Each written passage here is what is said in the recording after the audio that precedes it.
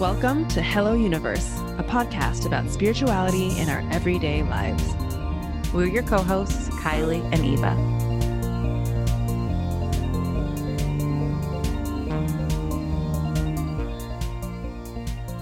Hi, Kylie. Hi, Eva. Hello, everybody out there in the podcast listening world. Thank you for tuning in for another episode. Yes. And so today we're going to start the top of the show talking about our awesome giveaway, because Kylie and I are giving away some amazing prizes, but we keep forgetting to talk about it on the podcast. Yeah, we get so excited to talk about, the true nature of being, that whatever deep topic we're on, that we just keep skipping over our giveaway, and we're so excited about it. So Yes. To celebrate the launch of this project that we love so dearly, we are giving away a couple of things. One Akashic record reading from me. One 90-minute session, mindset session with me, Eva. And 3 of our favorite books, including the new Chani Nicholas book. You were born for this. An Eckhart Tolle, a Pocket Pema Chodron. Yeah. It's basically all the stuff you need. Yeah, it's like a huge bundle package of all of our favorite things. And we're so excited to give them away to one lucky listener. But in order to do that, we need to let you know that it's happening. So originally the deadline was March 13th, but we've actually extended it to the end of the month, end of March. And it's actually really easy how to enter. It takes less than 5 minutes. All you have to do is find Hello Universe on Apple Podcasts, rate, subscribe, and write a review. And then the part that I think is the really important piece, so that to let us know that you are entering, is that you take a quick screenshot and email the photo of your review to podcast@hellouniversepod.com. So again, just to reiterate, go to that iTunes or Apple Podcast, scroll to the bottom of the show, and you'll see a spot where you can just click 5 stars and whatever review you want to write, and then just send us a picture of it so we know who it belongs to, because we don't know all of your iTunes handles. Yep.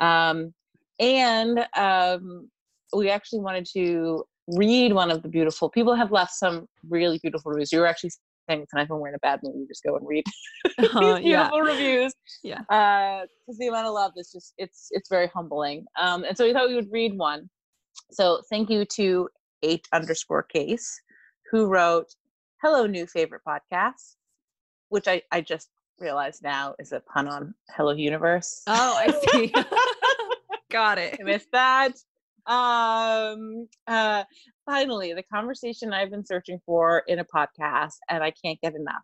I'm loving getting to know each of these amazing souls through the podcast and their unique guests. These conversations have me completely engaged and leave me looking at my own spirituality with an open heart and mind.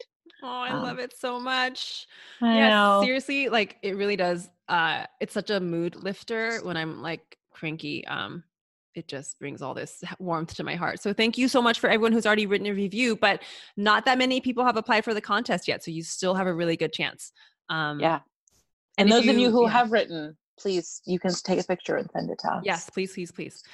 All right. So with that, let's do a quick check-in. Kylie, how are you? I'm great. How are you?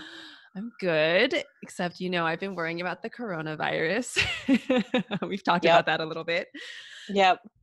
I was planning on taking a trip to Ireland actually to do this workshop that I was so excited about. And then, to be honest, I wasn't really that worried about catching the virus so much, but someone did bring it to my attention that, you never know what's going to happen a month from now. Cause I was trying to go in the beginning of April, and they kind of got me spooked about not being able to enter the country again. They might close borders. And I was thinking, there's definitely worse places to get stuck than Europe. But if the apocalypse happens, I don't want to be stuck anywhere.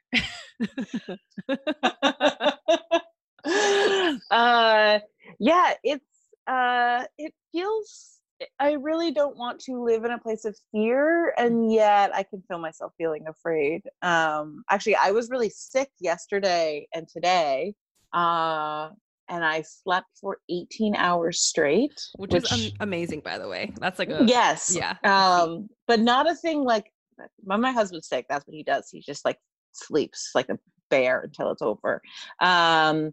But when I first got sick, when it like kind of hit me, I felt really freaked out. I was surprised the level of fear that I had. My husband has asthma, and so I had this really deep fear that I was like, I got sick, and I'm going to get everybody in my small children and my husband sick, and they're all vulnerable and blah blah blah. Which I actually think is a metaphor. Like I think that's symbolic of a other fear that I have of like not being enough for people and causing problems. Like June, I think there was a way in which that fear was actually really about like, oh, I'm going to be the one that's going to ruin Yeah, all of this. like I'm responsible. Yeah, yeah. Mm-hmm. And then I slept for 18 hours and I woke up and I didn't feel afraid anymore. It's amazing how sleep can actually do that too. It's just like rest also is so good for your mental health. When you're tired and you're feeling shitty, you're much more susceptible to negative thinking, I think. Yeah, I completely agree. So, yeah, I don't have any like wise answers, but I think it's important. I don't know if you feel afraid to take a nap. Yeah, if you feel afraid, that's the solution. If you're scared, get some sleep. Yeah. But no, I think I don't think it's good to be in a place of fear. I mean, like stress limits our immune system, right? So just like on a biological level, walking around being super freaked out is not great. But yeah, I don't know. It's hard to. I also think that if you are feeling afraid, it doesn't do any good to tell yourself you're not afraid. Totally. Yeah. You know? Yeah. I mean, I think you can Like, accept like, oh, there's fear here.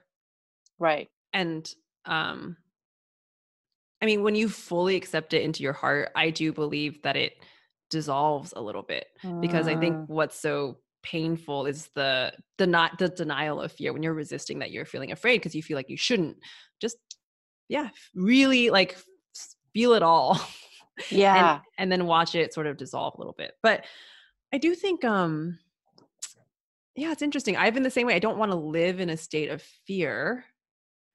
And something that has actually helped me, well, actually, first of all, let me rewind. I think what's really been interesting for me is to notice how quickly my mind goes to panic and fear.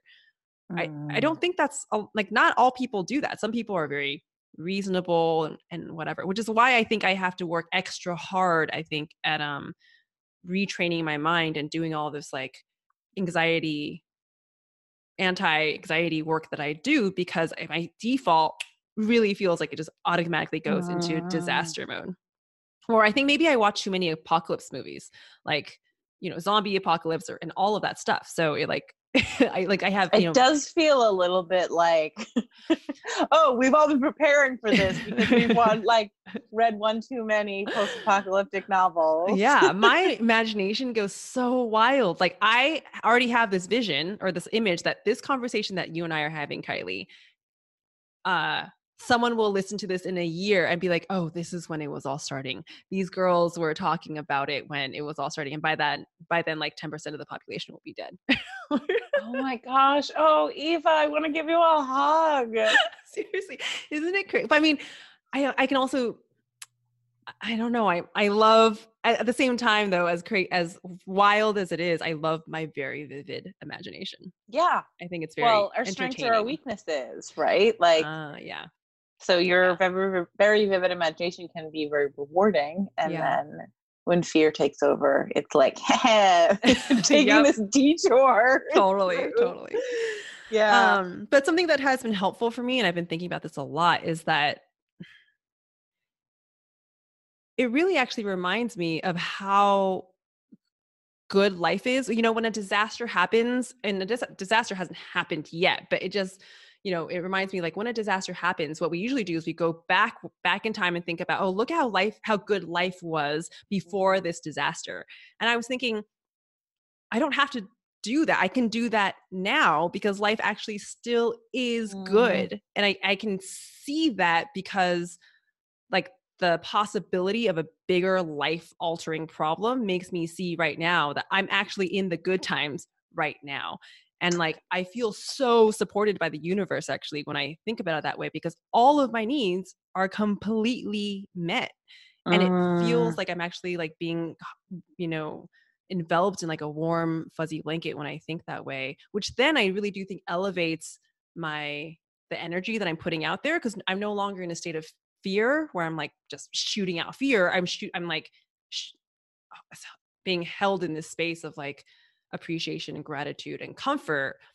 And I think that actually perpetuates more appreciation, gratitude, and comfort. Yes, that's beautiful. I think that's everything. Well, as you can see, I've been thinking about this a lot, and also that's really helped me. So just sharing that with anybody out there who might also have a very active imagination. It's interesting too, because that's basically the transformation that happened for me. I literally like went to bed, fell asleep at like 5 o'clock in the afternoon, like feeling, it hit me really fast. And I was convinced like, this is it. This is terrible. I've gotten everybody sick. Like my son wanted to lay in bed and watch a show with me, and I like wouldn't let him because I was, couldn't breathe on him. And then I slept for legit 18 hours and I woke up. And that's actually the transition that happened, is that I woke up and I thought, I just felt in my body, oh, everything is good. Like everything, this is good. Everything is good. This is all good. And I, I was able to, I didn't have that same relationship to fear. And, obviously I'm joking about sleep being the miracle there, but I do think though it's that I prioritize self-care when I needed it. Cause I did wake up like briefly at like 8:30 in the morning, and like I could have forced myself awake and worked for the day, but I was like, I think I still need to sleep, And so I do think, I think choosing love and inhabiting the space of love and not shooting out fear. I had a great visual image to that. And I think also prioritizing self-care, whatever that might look like for you, are two pretty valuable ways to get through. And don't watch the news. Like, come on, guys, turn the news off. Yeah. Turn the alerts off your phone. Like when you're going to like, especially don't read all that stuff before bed, because I think also you're like before bed is when it's like the worst. So, oh my God, this is such, I think I'm virtually high-fiving you, Kylie, because I think this is very good advice. I think this is very helpful. And in 4 days, I will listen to this again when I need to hear it. Yeah. Well, with all that being said, I suppose we should introduce today's episode. Yes. So today's guest, his name is Shane Wilson. He actually runs a meditation center out here in Phoenix, Arizona, which is how I know him. And he has a really interesting story about what we call on the podcast doing the monk thing.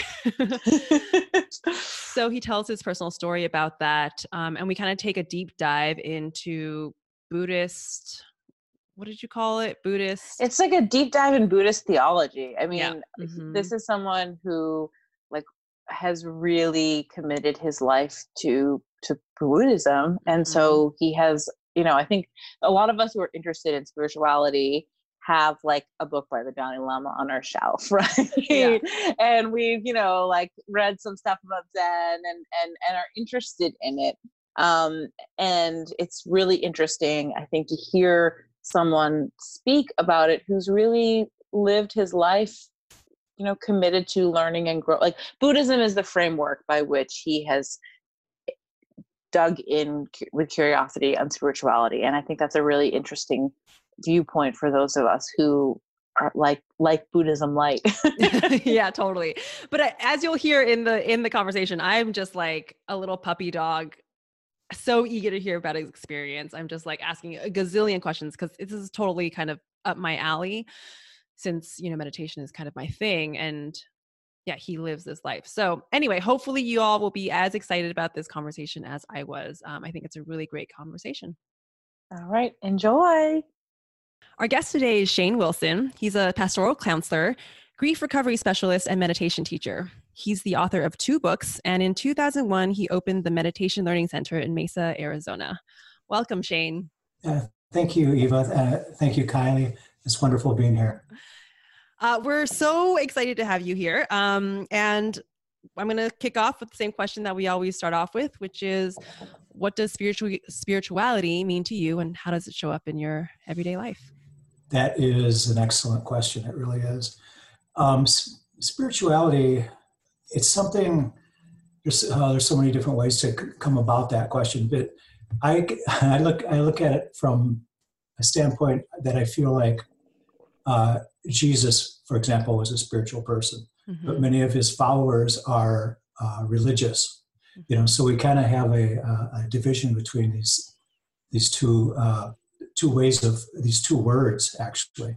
And so I think a lot of people consider themselves spiritual, and they look at themselves as spiritual beings, but not necessarily religious, people. And so I think it's a real opening, it's a real openness for people to say that they're spiritual, because it can mean a lot of different things. And that's, I guess, probably what we'll be discussing here a little bit, about how people treat their spirituality and that type of thing. So it's, and the other part of the question was, again, the other half. Well, how does it show up in your everyday life? And I think the reason we asked that question intentionally is because what we hope to do in this podcast is take some of the airy-fairy stuff of spirituality and see if we can ground it into an everyday experience. Absolutely, absolutely, yeah. The way that I share spirituality, and that I know that it's working for me, is in different ways, but primarily helping people. I feel that if we had to use another word to describe spirituality, it would probably be the word love. The way that we love and the way that we are loved. And I think when a person really feels love, that is spirituality in itself. If somebody said, well, how do I feel spiritual? Just, how do you feel when you're loved? And they can feel that spirituality within them. Oh, yes. I think it's such a good way to simplify it, because sometimes spirituality can be such a big word, loaded word, and also can get conflated with religion. But if we just bring it back to the basics, it's like, well, you don't have to even worry about doing anything. Like, as long as you're loving, then you're doing it. Right. Absolutely. Yeah, absolutely.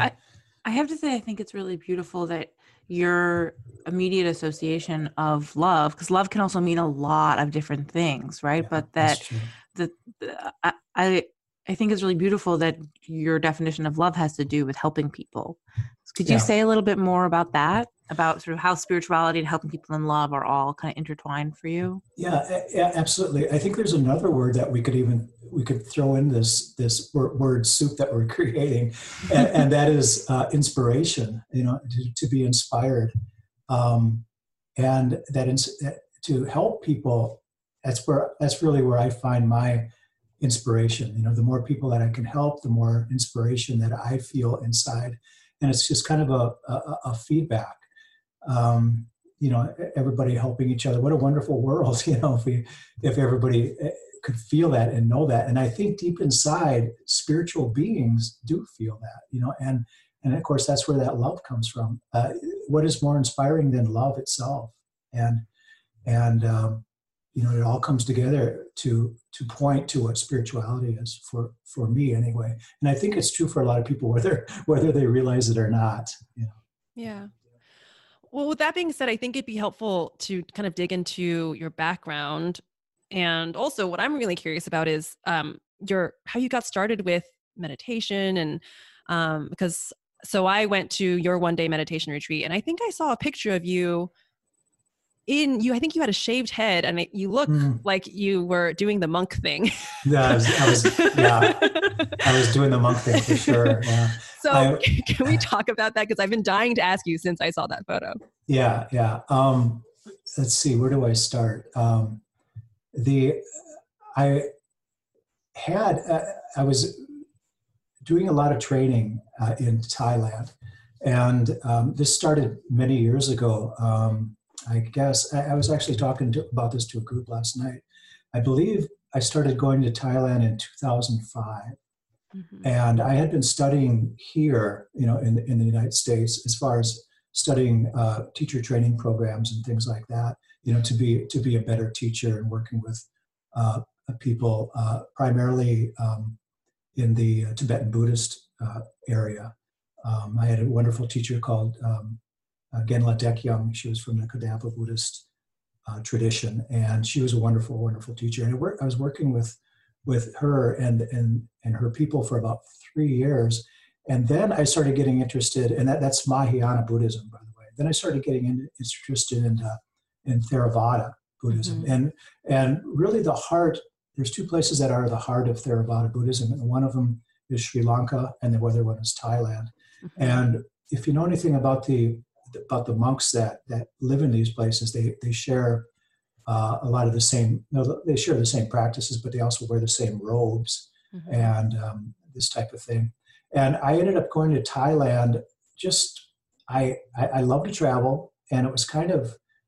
I was reading a book about Thailand, and I thought I just got to check this out. It's like the heart of the spiritual practice of Theravada Buddhism. I wanted to go to Bangkok and check out some areas there.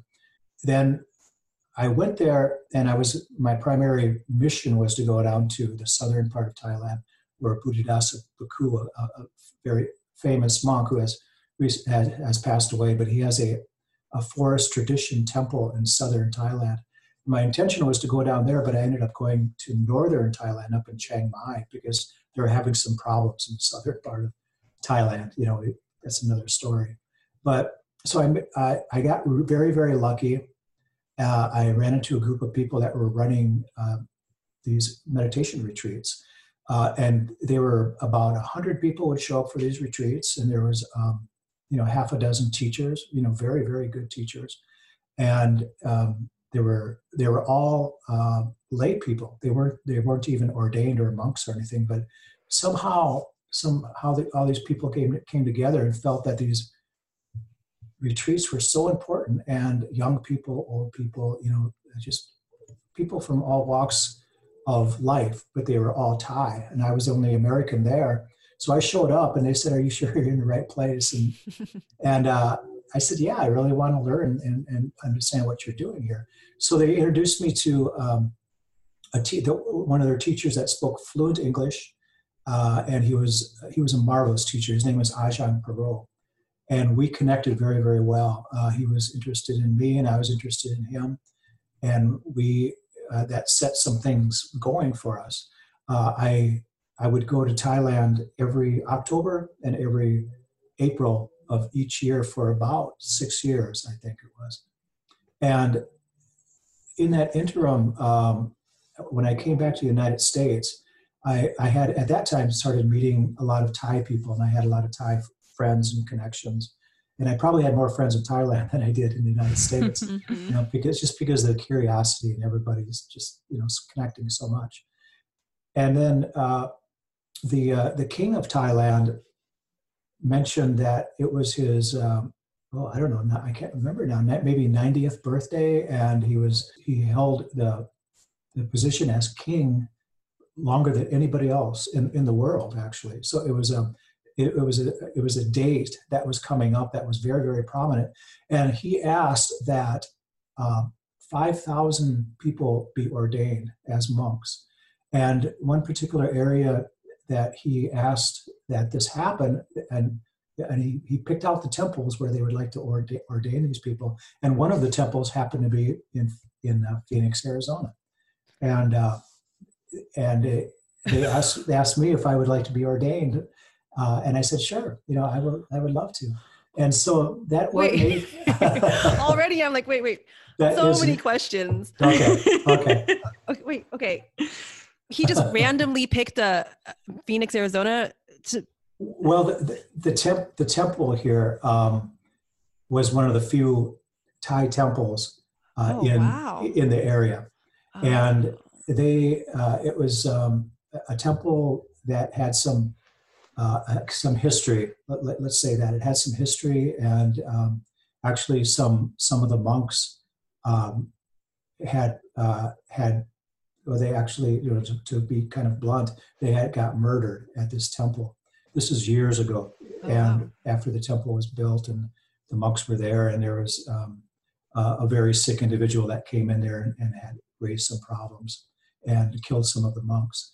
And so this really hit the Thai people hard, and the king remembered this. And so he wanted that temple to ordain as many people as they could find in this area. Wow, I had no idea that Phoenix had this history. Yeah, this is amazing. It's incredible, yeah. And so there's... can I ask, too, were you in between, so twice a year you were in Thailand, but in the interim when you were back in the United States, I'm assuming you were sort of actively part of this temple in Phoenix, or is it just that they knew you were practicing meditation and lived nearby? Yeah, exactly. That's the latter part of the question. Yeah, they knew me. I knew a lot of the people that frequented the temple. I hadn't gone. I had been there, but I wasn't frequenting the temple all the time. But they got word to me and asked me if I would be interested in being ordained, and I said I would. Yeah. So, what does it mean to be ordained as a monk? What's that like? Well, there's a ritual. They start by shaving your head, shaving your eyebrows, and then you wear a white robe for, it's kind of a purification process. You wear a white robe for several days, and then eventually you wear the orange robe. And so you're a full-fledged monk. They were kind of rushed into doing it, into doing the process to honor the king and the queen, actually. And the process, took several days, and it was a real learning experience for me. And of course, needless to say, and then while I was ordained and while I was, a monk, I was doing the chores, helping out with the chores. There was about 12 of us, by the way, maybe 15 that were ordained at the same time. And so we were helping out the temple, doing chores, but we were also learning a lot from the monks and working with them, and actually studying the sutras or the Buddhist teachings, and then later on I was also ordained again in Thailand, and that was at a temple in northern Thailand. I've always imagined that if there was this crazy hazing process, you may not call it that, but like this many hours of meditation are required, or you could only take very cold baths. Yeah. Or like kind of torture type things. It depends on where you're at, but I had it pretty easy. I really did. But we would get up at 3:00 in the morning because we would go to bed very, very early, and we would eat about 3 meals before 12 o'clock in the afternoon, because after 12 o'clock we can't eat anymore. That was rules set up by the Buddha, 2,600 years ago. Yeah. And so it was really easy for me to be ordained and to be a monk. But the hard part is that I wasn't really prepared correctly. In other words, I had too many things, not necessarily attachments, but in a way attachments. But I still had a car, and I still had a house, and I still had all these things that I hadn't taken care of. And it was very hard to give up the robe and not be ordained anymore. And I cried and had tears, and everybody else felt bad that I was leaving. But at that time, I knew it was the right thing to do. So how long were you a monk during the, like, did you live in like a monastery there in Phoenix, or like at the temple? Yeah, it's a temple or a monastery, you could say. In Phoenix here, it was only about a month, and abroad it was more like 8 months. So little under a year is all. Yeah. Yeah. Wow. So, right, because you do have to give up all your, I guess, worldly possessions, right, in order to. Yeah, those rules are changing a little bit, to kind of fit into society. Some of the monks I know now have cars, and they certainly don't own a house, but they live in a house, in a building. But traditionally, a monk would only own, two sets of robes, a toothbrush, a bowl, maybe, some personal items like a bar of soap and things like that. Yeah. But not very much. They don't really need too much. And in Thailand, they go out and get their food from the lay people, so they don't have to cook or, carry money or anything. I think one thing that honestly, it's something that I think I struggle with, and just want to learn more about, is finding that balance. So I think one of my questions for you is, you were in Thailand living a very specific kind of lifestyle, and then coming back to the States, how did you integrate that? Isn't that like incredibly confusing, or was it? It's a good question. And it's kind of a lead into what I do now, actually. When I came back, my teacher in Thailand said, after I'd been going back and forth for a while, he said, now when you go back, I want you to start teaching more. I had been teaching, but I wasn't teaching a lot. It wasn't necessarily on a weekly basis or anything like that. Like now I teach 3 or 4 times a week. Mm-hmm. And back then it was pretty sporadic. So I said, that's easier said than done. I just can't go back to the United States and start teaching meditation. Yeah. Did you have like a regular job? I did. I worked in a music store. I've always been in the music business up until about 5 years ago. Oh, wow. Okay. And musical instrument repair is one of the things that I really enjoy doing. I've done that all my life. Any particular, and this is totally an aside, but it's not, because it's all connected. I'm just curious to know, like, what instruments? Saxophones. What are them? Oh, okay. So saxophones cool. And flutes, clarinets, bassoons. I played the clarinet. All right. Yeah, if you have Badly, but I played it. If you have any problems with it, let me know. Yeah. I think it's in my parents' attic from 25 years ago. But yeah. A lot of them are in the attics. Yeah. And then, but I came back and I started, a friend of mine that owned a yoga studio said, he owns Inner Vision Yoga, kind of a popular studio here. He said, so what are you doing in Thailand? And I said, well, I'm learning meditation. And he goes, you should come to my yoga studio and teach meditation. And I said, okay. So, how the universe works, that just like, here you go, why don't you come in here, every Saturday morning and teach meditation. So I did that, and then I also taught at a few other yoga studios. Then I started teaching at a Buddhist temple in Mesa, Arizona, called Arizona International Buddhist Meditation Center. And I've been working there for the last 10 years now. And what really rounded it off, this division, between being a monk and being a lay person, is in 2011 I was asked to ordain as a Buddhist minister at the Buddhist ministry out of Los Angeles, California. They're ordaining people to be a part of this ministry. Many of the people that I ordained with were in the military, particularly the Navy, and they were Buddhist chaplains, on the ships. And some of the other people were working with hospice in different hospitals, and just to kind of help out the Buddhist community in the United States. One of our jobs is to help out the monks if they need help. Interesting. So in 2011, since 2011, I've been a Buddhist minister. Wow. Yeah.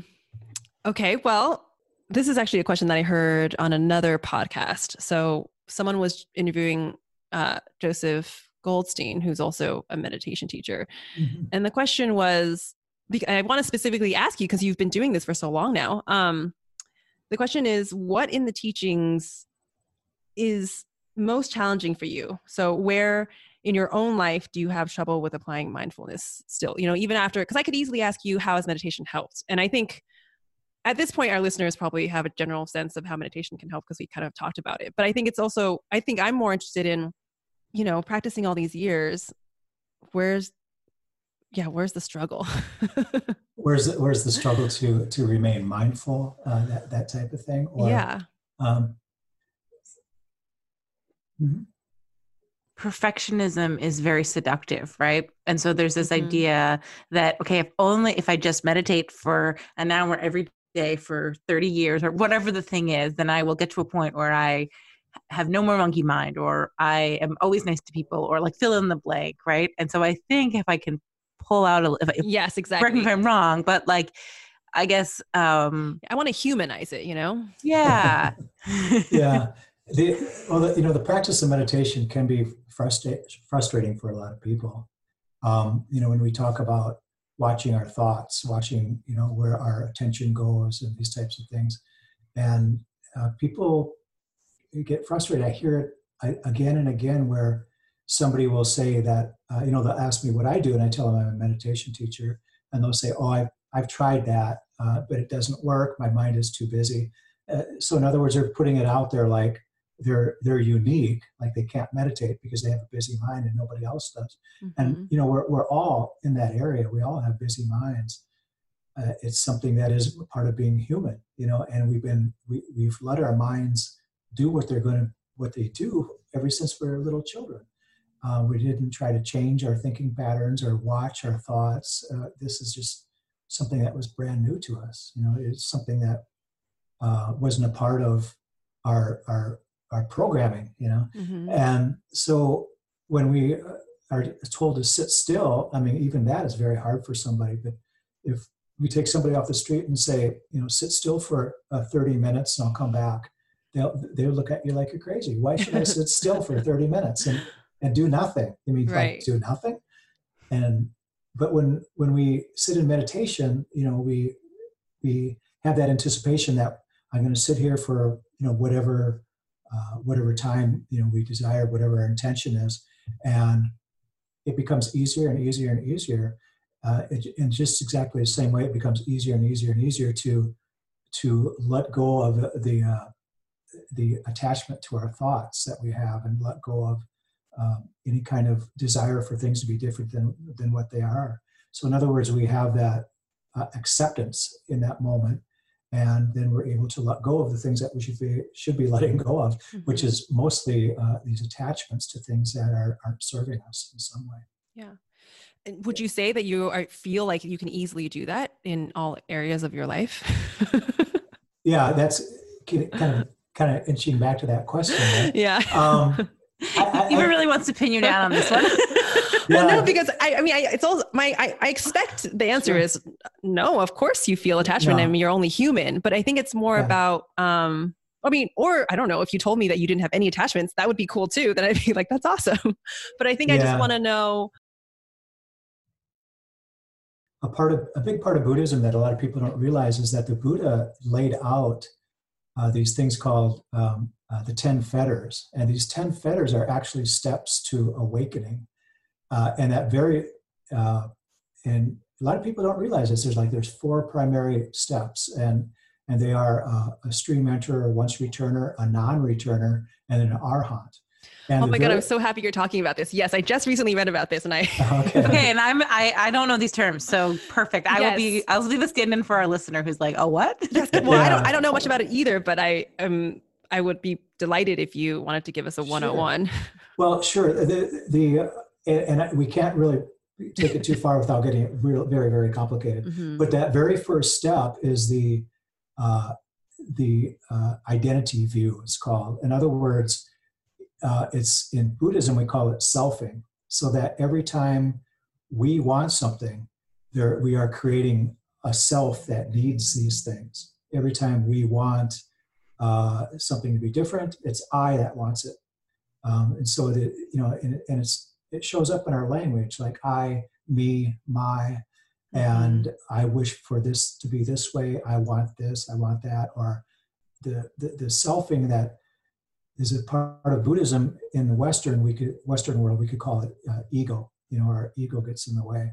But the Buddha was very firm in pointing this out, that we create our own identity. In other words, we create our own existence. We think ourselves into existence by creating this self again and again and again.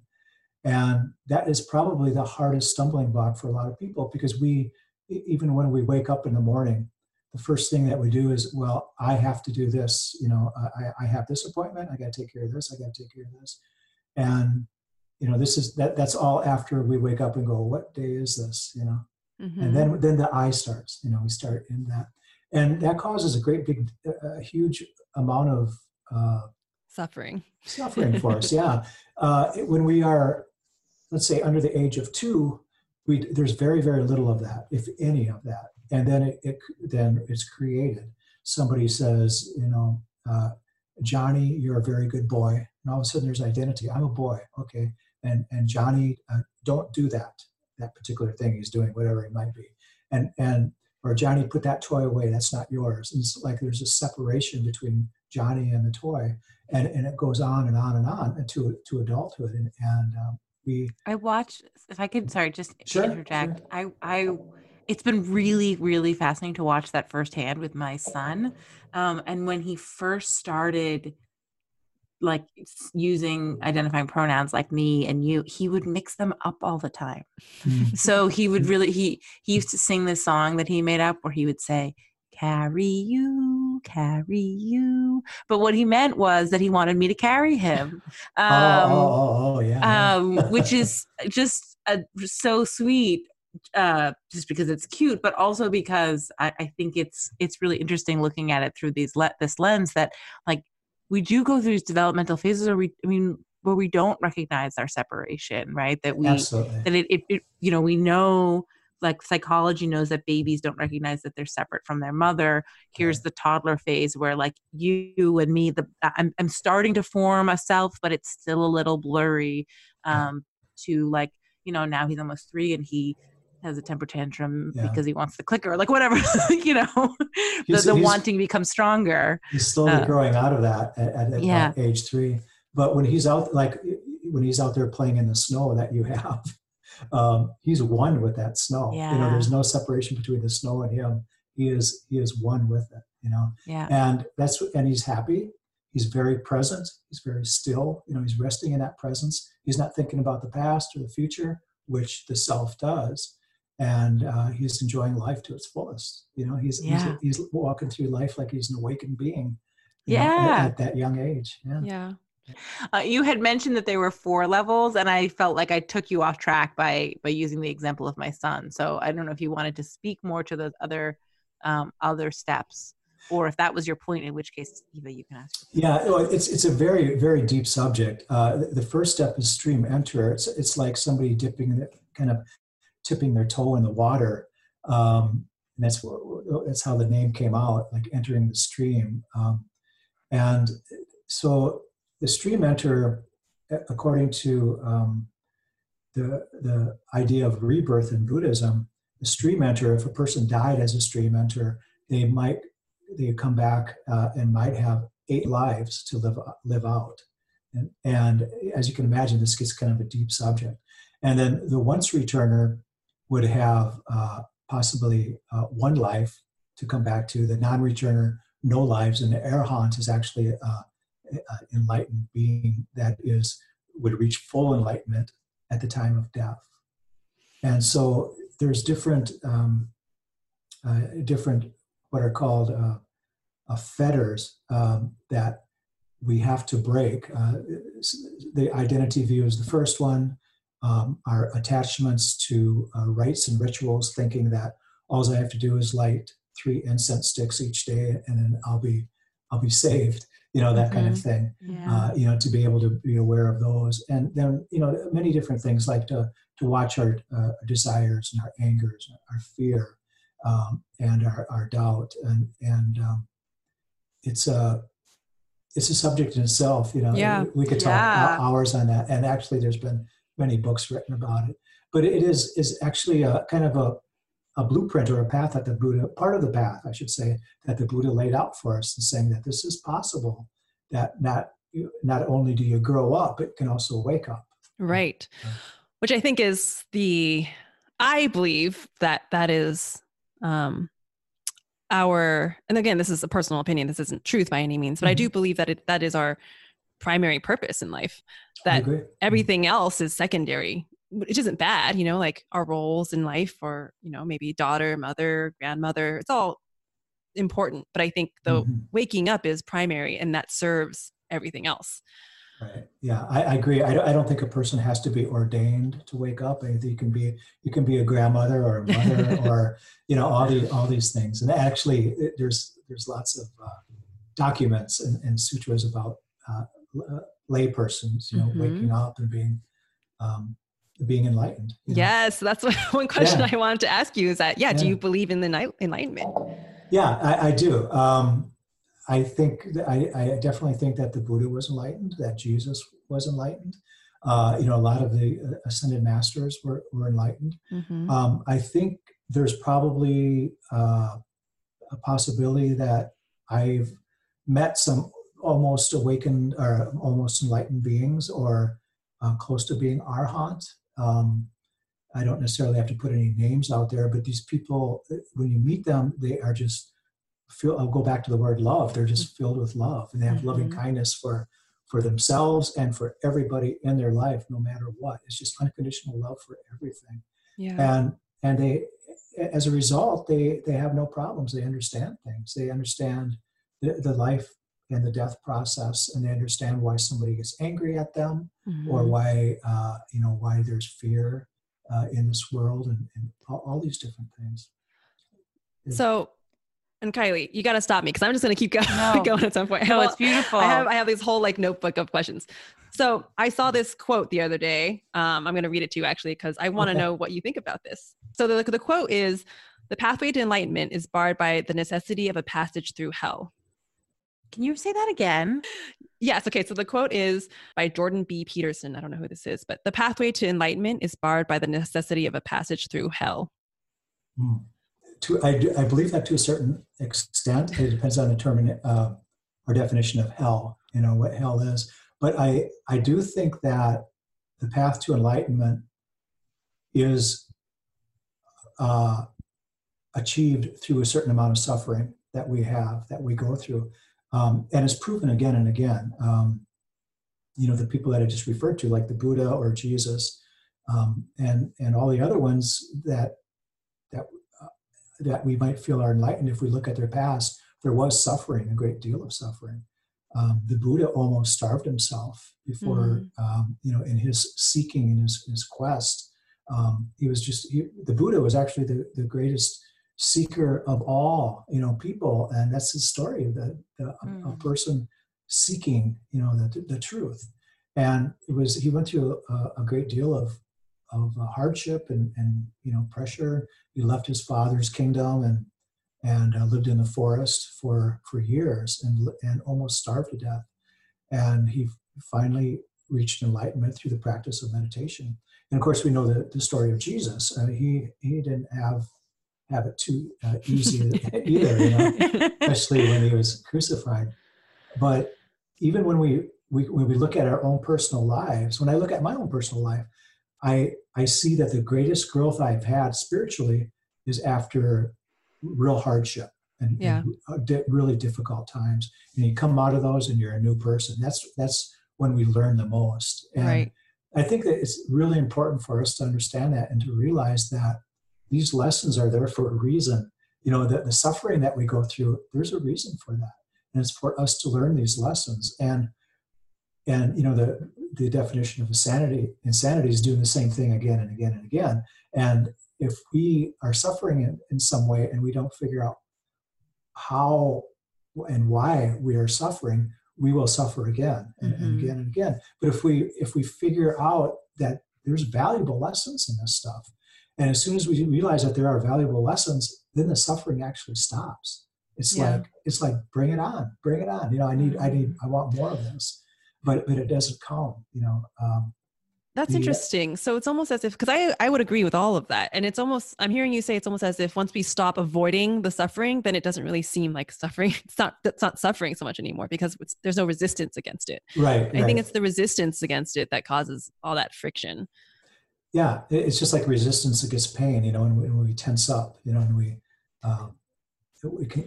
have this contraction, against physical pain, it becomes more harsh. When we ease up, the pain itself eases up. That's just a very simple analogy to look at all forms of suffering that we go through. If there's path of least resistance is a real thing. Yeah.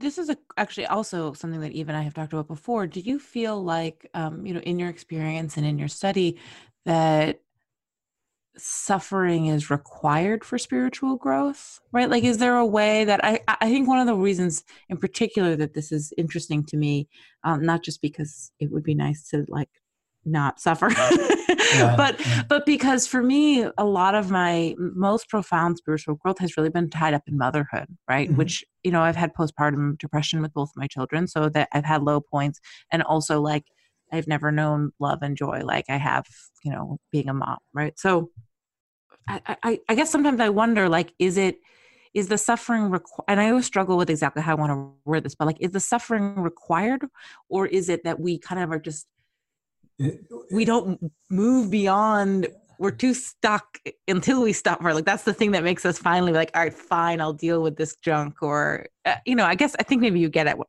I'm trying to get at. Yeah, I do. I like the word stuck actually, but because if life is really good, we see it all the time. If somebody has it really, really good, they get stuck and they get frustrated, and then they start finding unhealthy things to do in many cases. But to get back at the real question is like, do we have to have this suffering in order to become awakened or enlightened? I don't think there's the way that I see it, the way that life is designed. I believe in past lives because I believe in rebirth. And we have no idea how much suffering that we've done in the past, as far as we know, it could have been just a horrible, dreadful life that we've had in the past. And that's why our karma has brought us to where we're at now. We might be living a nice, cushy life. Some of us aren't, and sometimes things are good, then they turn bad and they get good again, and all sorts of things happen. But it's kind of and the answer falls within the karma, and karma is a very tricky area because we don't know what kind of karma that we've actually had in the past. Yeah, that we've had with us. Yeah. Can I ask another question? If our aim is to try to put practical, real language around these concepts and experiences that totally exist outside of language, what is enlightenment? Like, obviously, like, when you envision it, or perhaps have experienced moments of it or whatnot, like, what is it? What is it beyond a word or beyond this like thing that we've put up on a pillar? I really look at it as the realizing that the self is an illusion, and it is the self that causes the self that I was referring to earlier, that causes all our suffering and all our pain. It's actually the self. Like if we were to die now and we were concerned about what's going to happen to this body, or what's going to happen to my possessions or my children, which is very easy to do, right? If something would happen to you now, your main concern would be your children. And that would be enough to propel you back into your next life. So enlightenment is to not have that next life come up. So to be enlightened, there's no karma. There's the end of karma. So the actions that you've had in the past, if there's any negativity, like everything is up to date, up to date conditions. And so no karma, no rebirth, that's enlightenment. And it's all, again, all this karma is created by self and the belief of the self. There's people in the Buddha Sutras that were not very kind people, that they were actually murderers, and they had become enlightened in their lifetime, even after those having those karmic actions, those horrible karmic actions that they did. And they were able to erase that simply by going into this emptiness or the selflessness, and working with it in that way through the practice of meditation and these types of things. But in a nutshell, the end of karma is the end of rebirth, which is enlightenment. So I think whether it's my Western mind or my ego or the part that, even since I was in high school, like pops up as resistance here, goes back to what which is not to say that I disagree, but just acknowledging the like part of me that's like, yeah. So in the beginning, we talked about love, right? And that spirituality is love. Yeah. And intellectually, the thought of dying and not worrying about my children feels like a lack of love. Right. And I can feel how I can feel how that's false. And at the same time, that feels very true. So could you speak a little bit to how, because I think non-attachment for a lot of people feels like, or sounds like an abandonment of love, or not even impossible. Sure. Definitely. But also in particular, an abandonment of love, because we've conflated love and attachment. Yeah. Well, we are human. We have to understand that we're human. We have these feelings, especially for a mother, for love for their children. And I do, by the way, feel that most women are more awake than men. For that reason, I agree with you, by the way. Okay. My partner and I have this conversation all the time, and he is a very smart man. He agrees with you. He also thinks women are more awakened, and I'm like, yes. Yeah, it's proven all the time, actually. But my 2 cents is just that women are allowed access to their emotions more, and if like men are allowed to be angry or fine. Yeah, right. Whereas women, like young friendships, you are talking about how you're feeling and your emotions. It may not be the most healthy relationship, or conversation, right? But it's it's an exploration of your emotional self in a way that I think can lend itself towards more and more. Whereas I think men get locked into this space. Yeah, not always, it's conditioned certainly, for sure. Yeah. But I do think that conditioning also does stem from some small part to biology, which I think is like, there's a biology to like testosterone, which men have more of, I think feels like more strength, like strong, and also it's not about exploring like in-depth stuff. Yeah, no, I agree. Yeah, I think women are more in tune with their emotions and their body in general. There's a lot more women that do yoga, for example, which is a body experience, and for that reason, when we want to be present and still in meditation, we go to something in the body almost all the time, like the breath or a feeling within the body, and women seem to have a better, easier time at that. So women can go within, whether it's the body or even within, the mind states and look at these things.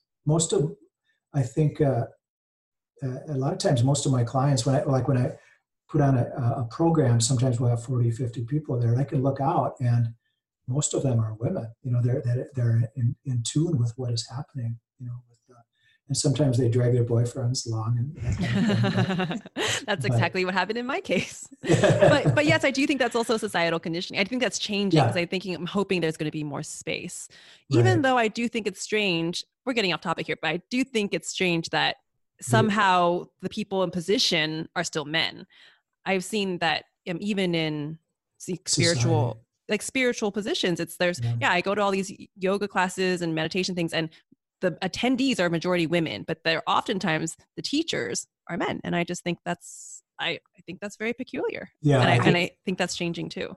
I think so. I think it is changing, but I think it's just society, how society is. We almost had a woman president, but not quite there. There's a lot of women running for president. We're getting way off topic now, but I think it is changing. And, getting back to the original question from Kylie, I think it's to be expected, that when we die, to be concerned about our loved ones and that type, that doesn't mean that in the next life that you're going to be in that situation. The Buddha also, he was very clear on saying that everybody will become enlightened at some point. It's just a matter of how many lives it takes us, And I've even heard people say there's no hurry, just do what you're doing and try to be as awake as you possibly can, and it will happen for you. Don't sweat it, So if a person is concerned about their children when they die, and they feel like, oh no, now I'm not going to be enlightened because I'm concerned about my children or something, that's not really a reason for concern. And it is a form of love. It's also a form of attachment. Love can be attachment. So it's very tricky, but it is all part of our karma. It's all a part of our makeup. And you have the karma to be a woman that has children. That is your karma. Yeah. I had a dog at one time. So I don't have any children. That's my my karma. This time around anyway. So it's kind of a deep subject. Yeah. Okay. So I'm going to throw out this banger of a question. Something that the Buddha says about enlightenment, which I love so much, is that he tells you what it's not, which is that it's the end of suffering, but he doesn't tell you what it is, because I think that the idea is that we're meant to find out for ourselves. So Eckhart Tolle says, don't ever let someone tell you what it is, because you can only experience it for yourself. And that's our quest, is to understand what it means. When you wake up, what is that? And I was just having a conversation with a client the other day. It's just I was telling her, you're not your thoughts, you're the consciousness beyond your thoughts. But that's really scary, because she was like, well, if I'm not my thoughts, then what the heck am I? Right? And I'm like, well, I think that's kind of it. You're going to meditate, and it's for you to experience and find out. And in my experience, I think language kind of does it injustice, but in times where I've felt like I'm not identifying with my thoughts because I've been meditating for a while, what happens is I experience a beingness. It's and I even said this at the meditation retreat that I went to with you, is I could feel my body hurting, but I wasn't identifying with the pain, because I knew that there was I'm something else beyond even physical pain, but I can't explain what it is. And I'm curious, in your experience, to the best of your ability, using, just basic language, what do you think is you are beyond your thoughts? If you're not your thoughts, then, what are you? A lot of people would say that we're consciousness. They like to use that word consciousness and that type of thing. But I feel as if there is the body and mind. So there's this conglomerate, aggregate type of thing happening. And when we go back to what the Buddha was saying, he said that there is no self that we can actually point to, because without this body, we can't go from one life to another with a body. The body dies. It just gets worn out like an old coat. So we say, what goes from one life to another? I think that's your question, sort of. Well, I'm asking right now in your human experience, when you, because you talked earlier about how the first step is essentially not selfing. Right. And so if we're not, is it possible to be in this lifetime and not over-identify with our thoughts and not self all the time? And then if we're not doing that, then what are we right now in this lifetime? Yeah, just presence. I would say presence. When we're not thinking about the past or the future, and we are in this present moment, and it could be through concentration, it could be just a moment of mindfulness, it could be a moment of joy and laughter. We become very, very, very present, and that's our true essence. That's who we truly are, beyond the thinking mind. We spend too much time in the past and the future, and that is selfing in its bare essence, right there. Mm-hmm. Creating. If we look at our fears, they're located in the future. We're always fearful of the future. We can't be fearful of the present moment. We can't be fearful. Sometimes it seems like it, but when we really investigate it in the present moment, we're not fearful.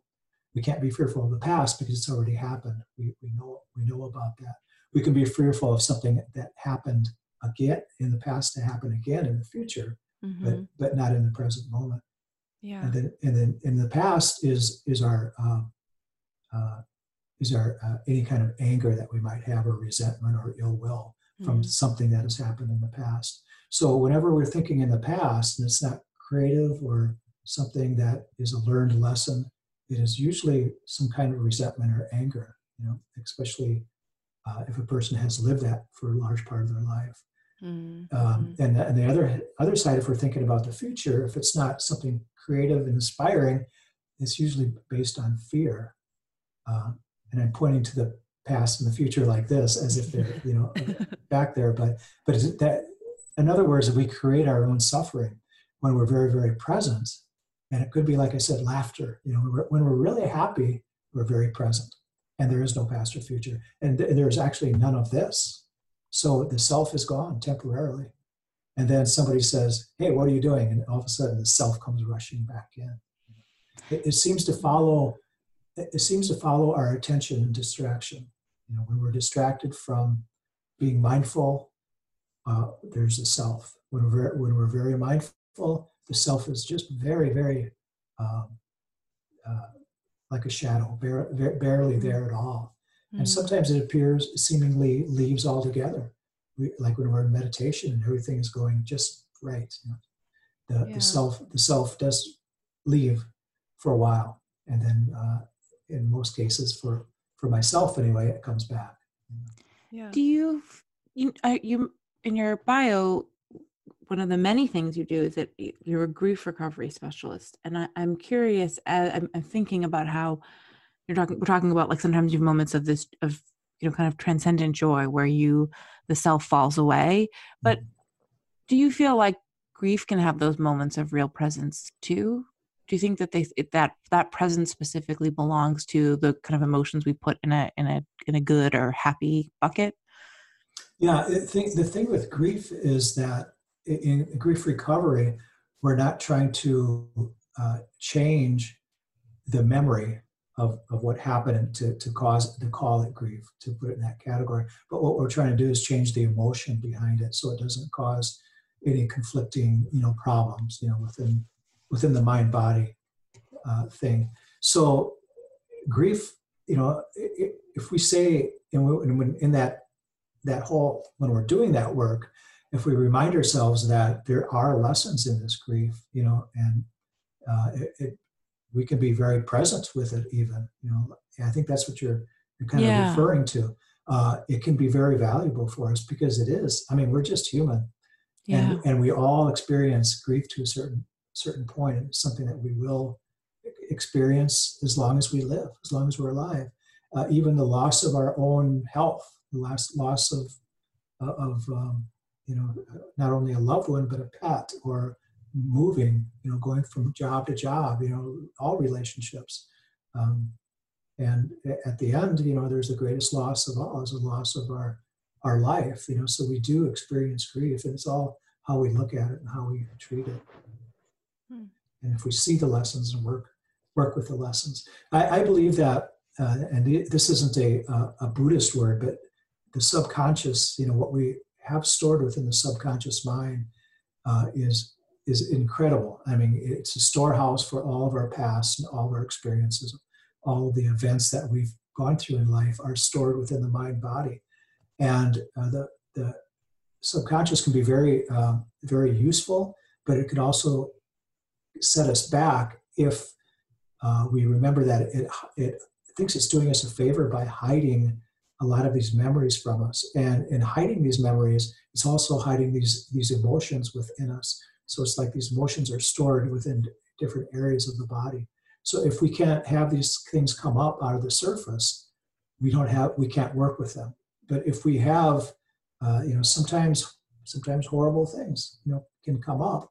But if we recognize them and recognize that this is something that's coming out of the subconscious, or what we could call insight in meditation, then we have something that we can work with. And if we see the truth of who we are, and the truth of what is making this apparatus, this mind and body, do what it does, and it kind of points to how we live our lives, whether we're happy or not happy, and on and on. Do you have tools in which you can help people? I don't know if this is related to the work that you do, but for people who don't have repressed memories, is that something that you work with, that you are able to help bring awareness to these things? To repressed memories? Yeah. Oh yeah, definitely. Yeah. Really? Yeah. A lot of it is through timeline work and grief recovery uses timelines.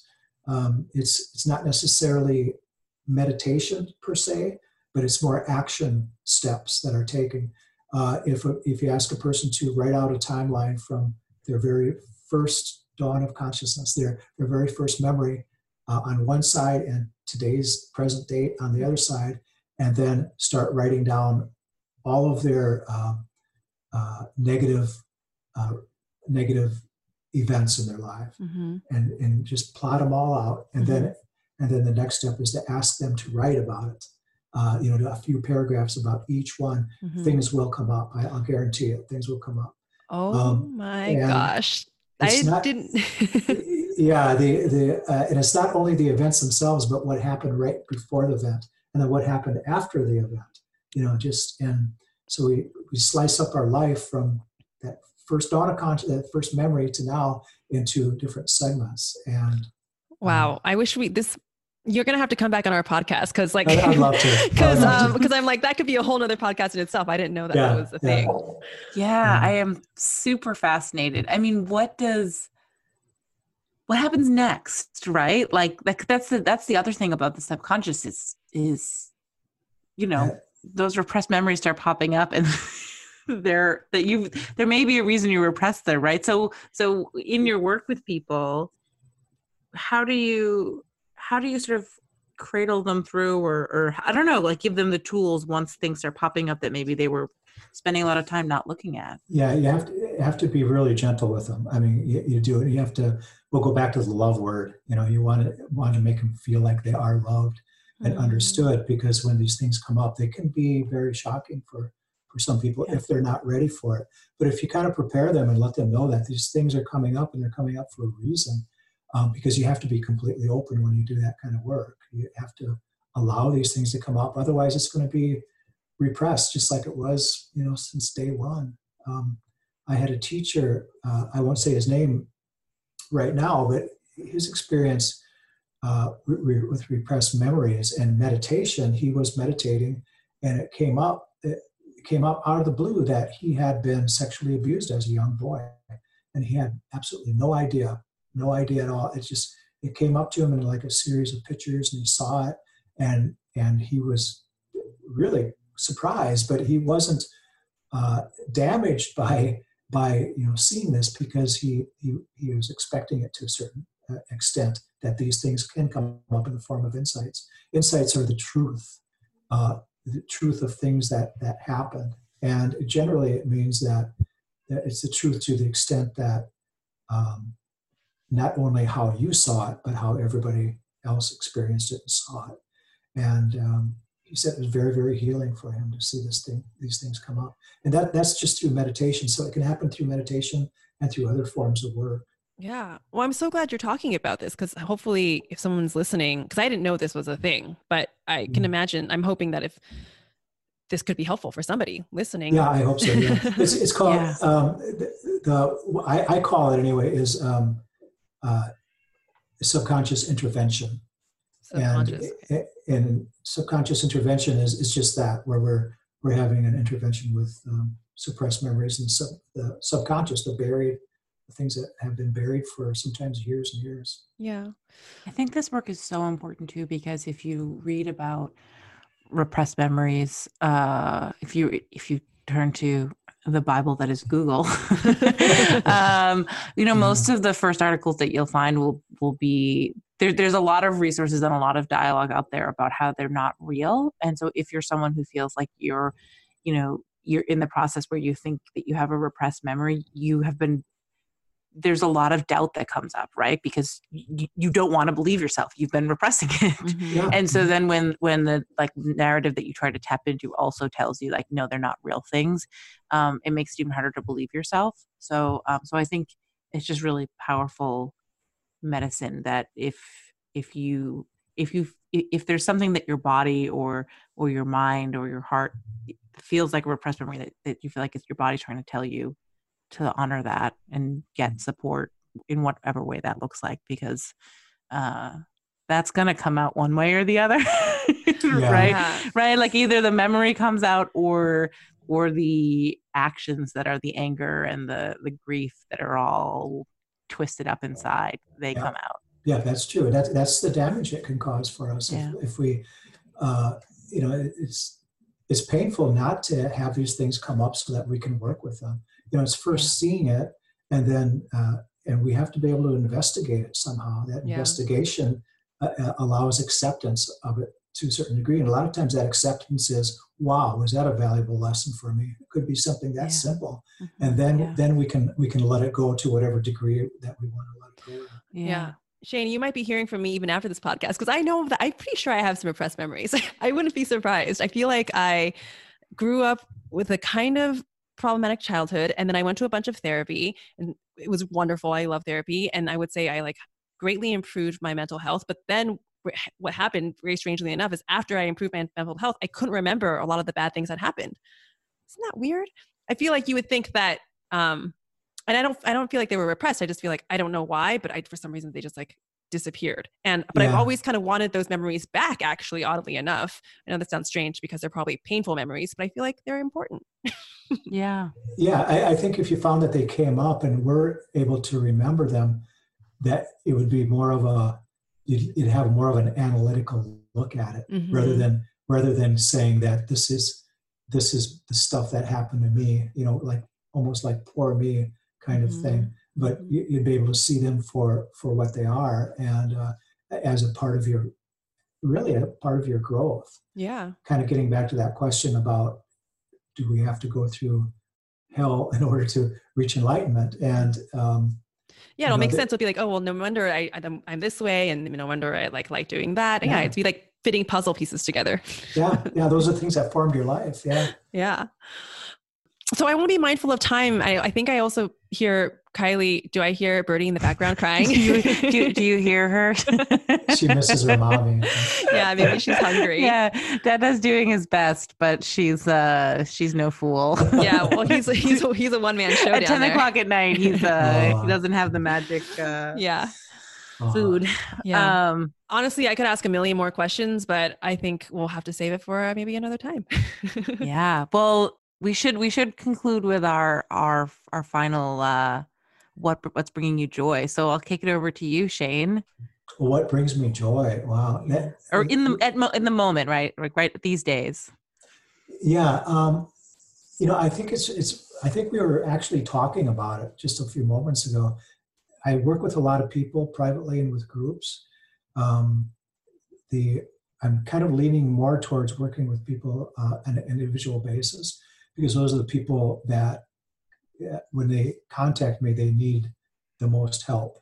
And I feel like I can really, I have a lot of confidence that I can help people. And then when I can do that, the client walks out, and I just, everybody just feels wonderful, and it's one of those things. So a lot of the work I'm doing right now is writing different programs, kind of along the lines as I was talking about, working with timelines and taking the grief recovery to another step, and not only working with loss, but working with the area of the subconscious where things are lost, and that we can find them. So what brings me joy in the moment is just helping people as much as I can. Which is a throwback to, or callback to, your original question, which is about being of service and that being a spiritual practice. Absolutely. Yeah. So I'll jump in. I have a much less profound answer. What is bringing me joy these days is funny because I also just put up a shop on my website where I list a bunch of my favorite things. And I was realizing that something that actually has been bringing me joy is stuff, which is a very unlikely answer for me, because usually I'm very anti-establishment. I'm trying to leave the minimalist life. But I think I just got to say, there's something to be said about the perfect teacup, or the cozy blanket, or the sweater that just fits perfectly, or that one face lotion that you love, just like the little things. I think I agree. I'm not trying to promote too much materialism, but I'm not going to lie. Sometimes my coffee, my tea mug in the morning, it really brings me joy, because it's it's just the perfect one. It's the perfect size, and it keeps my drink warm, and it brings me joy. Yeah. And I don't think there's anything wrong with that, but you have to look at the level of attachment. Right. Would that, if that cup was taken away from you, would you shrivel up in a little ball and you know, right. Probably not. You would probably just go out and get another one. Or, right. Yeah, you know. Exactly. I think that's a conversation that took me a while to learn. I used to think that desire was bad. And I was like, no, desire is fine. I think it's just, what is your level of attachment? If it's the attachment that causes the suffering, if you're not attached, then enjoy it, then enjoy the hell out of it. We are human. And, the Buddha said that we suffer because of our desires, but it's more, I really feel it's more because we suffer because of our desire for things to be different, and which means that it has a great deal to do with attachment. Yeah. So, yeah. All right. And then last but not least, and then I have to go rescue my little baby, is today was my son's very first day of preschool. Oh my goodness. So stinking cute. He was very sad to go. He made me promise to sit on the stairs outside of school while he was in school. Because I told him I couldn't come in with him. So he's like, okay, Mama, you sit outside on the stairs. I did not. Little did he know I was working from the Dunkin' Donuts 5 minutes down the street. And by the time I went to pick him up, he didn't even want to leave. I had to practically carry him back to the car. Oh, that's so good. Yeah, exactly. He didn't even look back. He just had the most fun. And his teacher was saying, because he's starting at a funny time of the year, but they had an opening. And so she was like, it's like he's been here for months. He just totally took to it. And so it made me. Yeah, that's good news, because that's not usually the case. I mean, I know when I literally stuck my head between two bars, the second day of preschool, because I didn't want to go back. So yeah, I mean, who knows? Sometimes the second day is worse, but it just warms my heart so much to see him, this is a new adventure for him, and see him growing in his independence, and it's really cool and sweet. I can see that being very joyful. Yeah. So Shane, do you want to share where we can find you? Yes.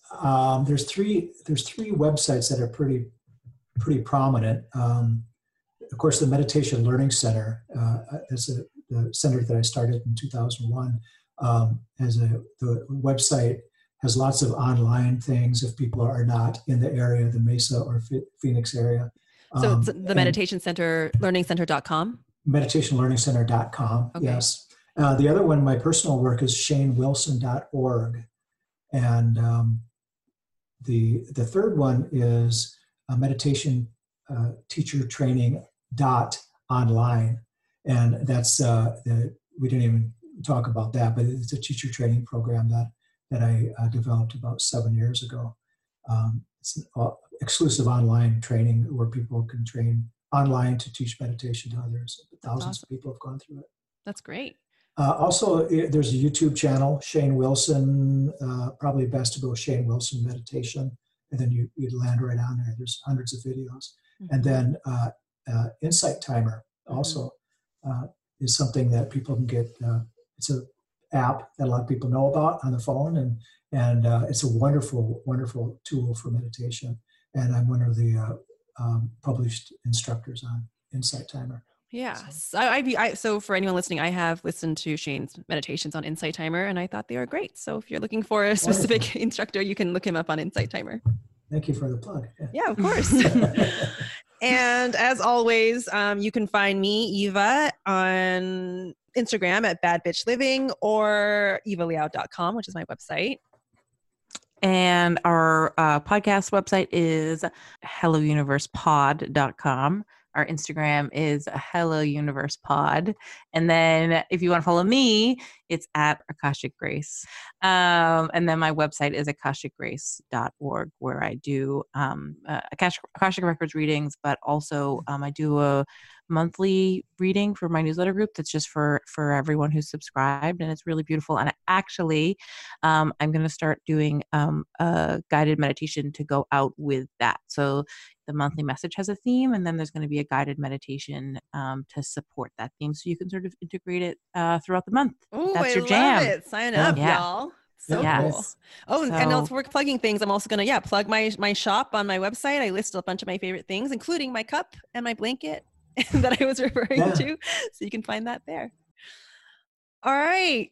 Thank you, Shane, so much. My pleasure. Thank you for everyone listening. If you could like and subscribe or leave a comment. Yeah, leave some feedback. That'd be super, super helpful. Yes. Sure. And we are. I was just going to say thank you so much for having me on the program. It's really been fun talking with you girls. So grateful to have you. Thank you so much for your time and your insights. This has been really great. Yeah, we would love to have you back anytime. Anytime. All right. All right. Bye, Bye-bye. y'all. Thank you.